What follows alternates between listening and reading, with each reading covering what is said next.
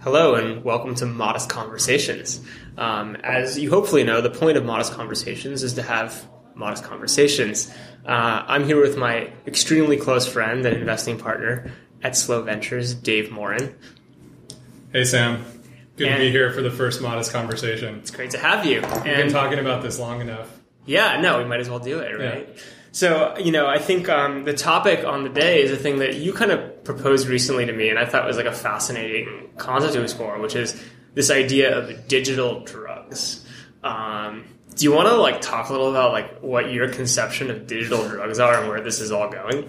Yeah, sure. I mean, I think that we've been having a lot of these conversations at Slow Ventures and just generally in the Valley lately about ideas like VR and AR and all of these new interfaces that are starting to come out and be talked about. But generally, I think that a lot of the way that we're thinking about this is dramatically wrong, in that most of the conversations you hear people having about these things relate to putting movies or TV or current media forms into these new interfaces. And I think that it's actually more likely that we're going to see wildly new concepts happen that look something more like digital drugs than say a movie on VR. And we've started to see some of this come through the pipeline, and I think in the ecosystem, whether it's some of the work that Adam Ghazali is doing over at UCSF with trying to treat ADHD using video games, or other things like that. So I don't know. I think that's some of the framework.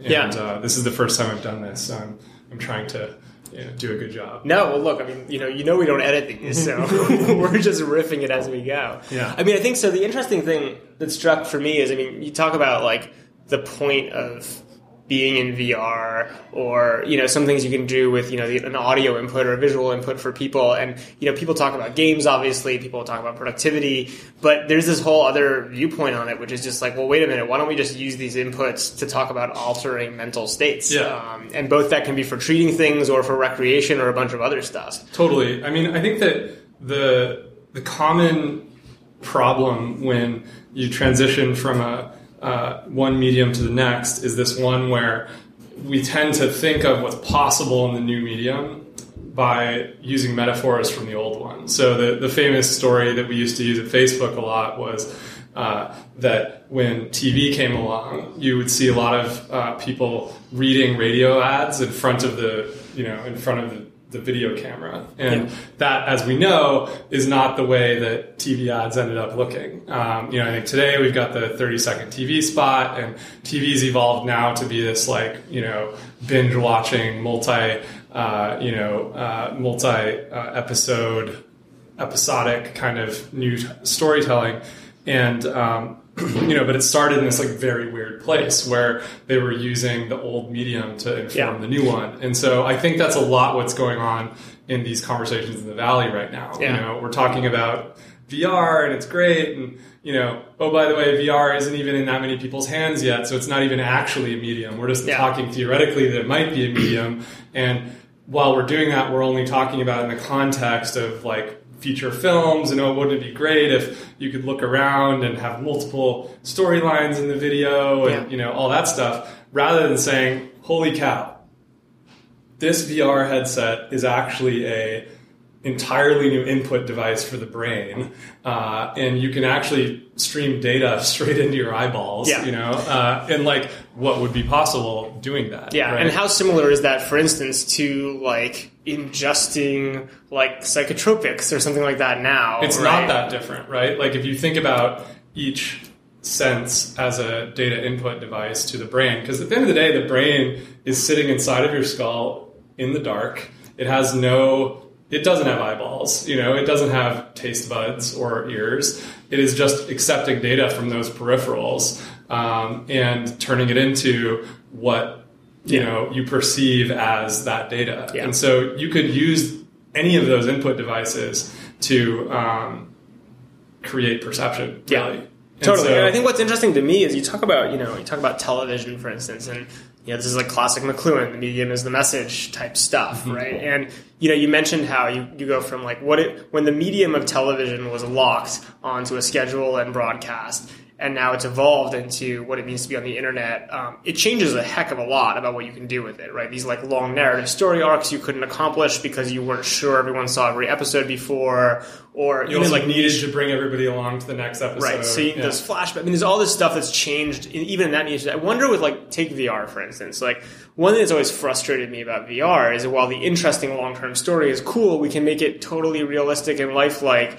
Not even close right now, right? And so the question is in like the near-term horizon, the obvious answer has become games, right? Because games are basically the same thing. It's just a game with a bigger screen and a little bit of feedback. But is that even a thing? I mean, like games are not yet selling VR to a scale. Yeah, but at all.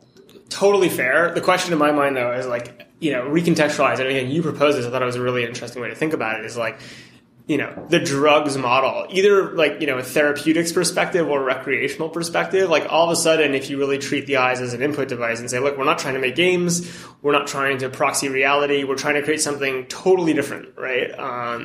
That's like a very intriguing concept. Yeah. I mean, and it doesn't even necessarily have to be the eyes, right? Like, we've already had, we're using this like, audio input device to record this conversation. You've got headphones sitting on the table. We have a lot of actually very high fidelity ways to input data into the brain. We just haven't started thinking of it that way. Yeah. We're starting to see some people in the market thinking about it this way. Yeah. And I think part of it is that, we haven't had the ability to deconstruct, say, music or visual input into an algorithm that could then be modified to create a therapeutic experience or and so we're starting to have some of that, I think, through I don't know, maybe it's applied machine learning or whatever. Like we're actually starting to be able to deconstruct some of these things and say, well, if we change the way that those sounds work or the way that this visual input works, then wow, it can have a really therapeutic effect. Totally. So I think that brings to mind for me, I mean, the obvious like mass examples is like the rise in popularity of like meditation apps. Totally. It's an argument that that's like a digital drug, right? Yeah. Because meditation has these therapeutic benefits. It's kind of an indirect one. You're using a digital experience and delivery mechanism to deliver that to the person. Absolutely. And I mean, I think what you could say is that the first wave of meditation apps was pretty human, right? Like it was literally, I think, no more sophisticated in some ways than what we're doing right now. You took like a really smart meditation teacher, or like in the case of, I think, a few of these apps have, like Buddhist monks that do the meditations, but really they're like sitting in a sound studio and recording it. And that's been like the first wave of these. And so the question is, are we going to see a second wave where you start to see feedback loops integrated and algorithmic work integrated that potentially could, modulate and make the meditation experience like even more, not intense, but more effective per se. Totally. Or like even, I guess, thinking out loud, like, would you argue that like Peloton, right, is like bordering on some of this stuff? Like, digital delivery of an experience, which admittedly is very tied to exercise, a little indirect. But there is kind of this aspect of how do you push bits instead of like pharmaceuticals to alter mental states. And I things love like that. this idea of replacing everything in the medicine cabinet with digital tools. Yeah. With that let the body heal itself or whatever it's going to be. And I'm sure there are limits to this, obviously. Sure. Yeah. Well, let's be clear on that. I don't think it's there's probably not a panacea here. I think that what we're seeing is that there are some use cases already emerging where you can do that. Yeah. But like, I don't think it's like there are some biological problems that you probably need, more intense tools. Yeah. I mean, one you and I have also been talking about a bunch has been like the audio input, right? Mm-hmm. And, I think there's interesting, you look at like electronic dance music, that coupled with some of the drug culture that goes on there, or you look at, frankly, like I listen only to classical music when I'm working, with some rare exceptions now starting to evolve, because like that, it's actually about managing flow state, managing the input. I figured that out in the middle of college. I used to sit in the big library and study, and I realized pretty early on that I would not be able to focus if it wasn't for certain kinds of classical music. Yeah. If it was like, the 1812 overture is like not as effective as, some of the more chill flow state creating classical music, or frankly electronic. And when I was in college, electronic was just emerging, and so there was like, only a few genres. Now you've got like, a rainforest of electronic genres. And so finding the right one for you can sometimes be hard. Yeah, so it's interesting. So you have like basically, it's kind of feels like there's a few things going on. You have some companies and experiences that are focused on like new inputs to the brain, like the Think, right, is a good example where it's like, okay, cool, let's find a new route in. Is Think the electric? Yeah. And then there's like the Muse is another like one I've played with for a while, which is like the flip side. It's a monitoring, like when you're meditating, giving you a sense of like, what is going on in your brain. But it's like, it's almost like you can either create new inputs or you can hijack old mini EEGs. Like they actually, I think so. They're read only. They're not input. The Muse is read only. The Think is write. Oh yeah, the Think is the one that shocks you slightly. Right. Okay. Yeah. And so it's interesting. I mean, the thing that's kind of striking me as we're talking about this is like you have like what's going on in like the digital drug world. You have a few people who are trying to create like new inputs or outputs that are, like help you manage something, but are kind of, and then you have like a whole bunch of people who are dabbling on saying, cool, like we're about to create these new inputs and outputs, or new ways to access them and get feedback, audio, visual, etc. How do we effectively hijack those, right? Yeah. To not just like help people enjoy things or, do whatever, or like have fun or even be informed, but actually to like help them heal or change mental state or monitor something, etc. One of my favorite stories of this is down at Stanford. They have I think it's in the neuroscience lab. They've got this vest that they created, which effectively uses old research from the 50s. There was research, I think it was the 50s or 60s. This is 50 years ago, where they were taking electronic actuators and pushing on people's back, with like a specially designed chair to try to substitute senses for people that were deaf or blind. Now they've created this vest which uses cell phone actuators. So it's literally vibrating, the motor that makes your phone vibrate. Yep. And they filled the vest with those. And then they put the vest on somebody who has either is blind or deaf. And then they attach for somebody who's blind, they have a video camera on a pair of glasses that collects visual data, or if it's somebody who's deaf, it's a microphone like the one we're using, and they stream that into the vest, and the vest vibrates in these like patterns. And I think it's after 3 months of training, the person can effectively like walk down, a hallway like they've got sight again, and like. That's pretty extraordinary. Yeah. And most people hear that and they're like, wait, how's that possible? But if you talk to David Eagleman, the neuroscientist who does this study, he calls it the Mr. Potato Head, or he calls it the PH theory of evolution, the potato head theory of evolution, that we all forget that the brain is inside of this black, dark, skull, and it doesn't actually have eyeballs or ears or whatever. Well, it's just accepting data. The other one I love in terms of inputs is hijacking the tongue. There's been a lot of like research and work done on just saying, you have incredible sensitivity in your tongue. You can hijack that for an input too. But I guess it's interesting because when I'm thinking out loud, it's almost like you break down into technologies that hijack. I guess there isn't really a distinction. I was going to say between new senses or new inputs to the brain and then hijacking old ones. And the reality is it's kind of, I guess, a spectrum.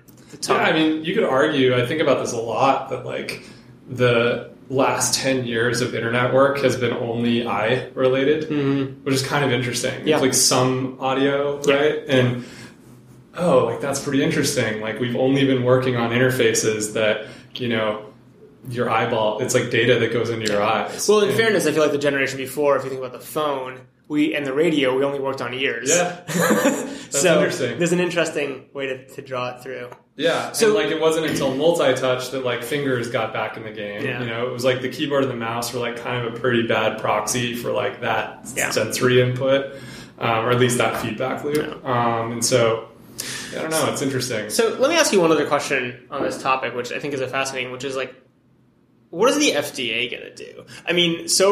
They've been regulating with this kind of class. There's been a class of drugs that you ingest that they regulate. There are some therapeutics that are obviously not drugs that they regulate. But like, how is this going to play out? Because there's the question of, hypothetically, let's pretend you are creating great digital drugs that help you with lots of problems, etc.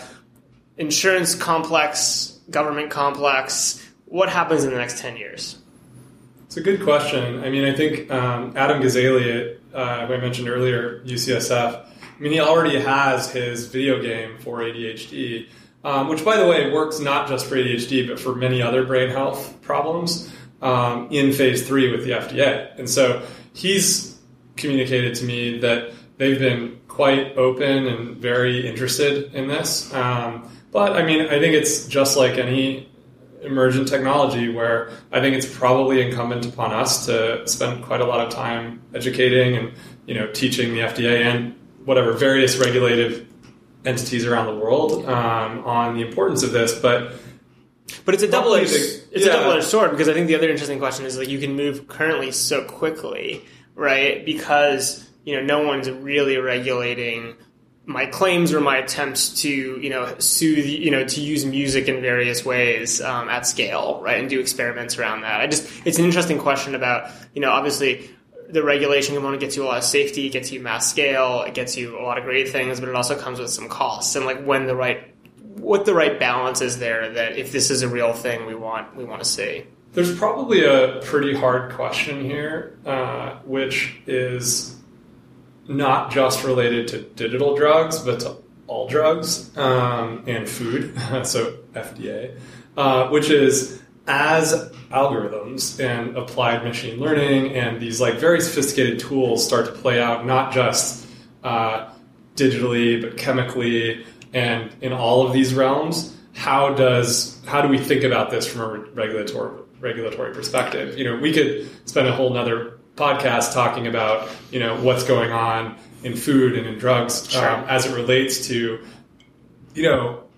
stuff we talk about in Silicon Valley all the time, whether it's big data tech or machine learning tech being applied to these areas and creating dramatically new opportunities and new products at a speed at which has never happened before, and so this is like going to be a pretty important question. I feel like not just digitally, Well, it all leads me back also. I mean, as with most things, to like the science fiction writers have already written about this, like Snow Crash, a key book in the canon, right? I mean, there's a lot of questions about, you talk about the whole story there. I mean, fundamentally, there's a digital drug component to that, and like what ends up happening, what do you need to regulate, what do you need to protect from a virus perspective, If you get to a world where people are using VR or audio input or whatever to meaningfully like impact mental states, large numbers of people, like that's a whole new level of hacking. Yeah, I mean, I guess as with any technology advancement, it makes your head hurt, but I guess that's a good thing. It's a thing. Anyway, Dave, thanks for talking about this a little bit. I think this is a cool conversation, and I look forward to having many more of these with you. Yeah. How many of these how often will we hear modest conversations? I think pretty often. I mean, the trick is these are fun conversations we have anyway, so I feel like we might as well record them, share them, partially because that gives you some accountability to your ideas with the population. Like, I love sharing things because I think then you can kind of look back and say, okay, like I'm actually accountable for this. This isn't just BS. To more than just myself, but then also it's like I think it's a cool record to keep. Yeah. Right? Like, let's look back in 10 years and figure out what we thought or didn't think. Yeah, I think that audio is, as we're talking about, emerging as a pretty interesting medium, and particularly a pretty interesting intellectual medium. So it's cool that you're doing this. Cool, man. Yeah. Listen, till the next time.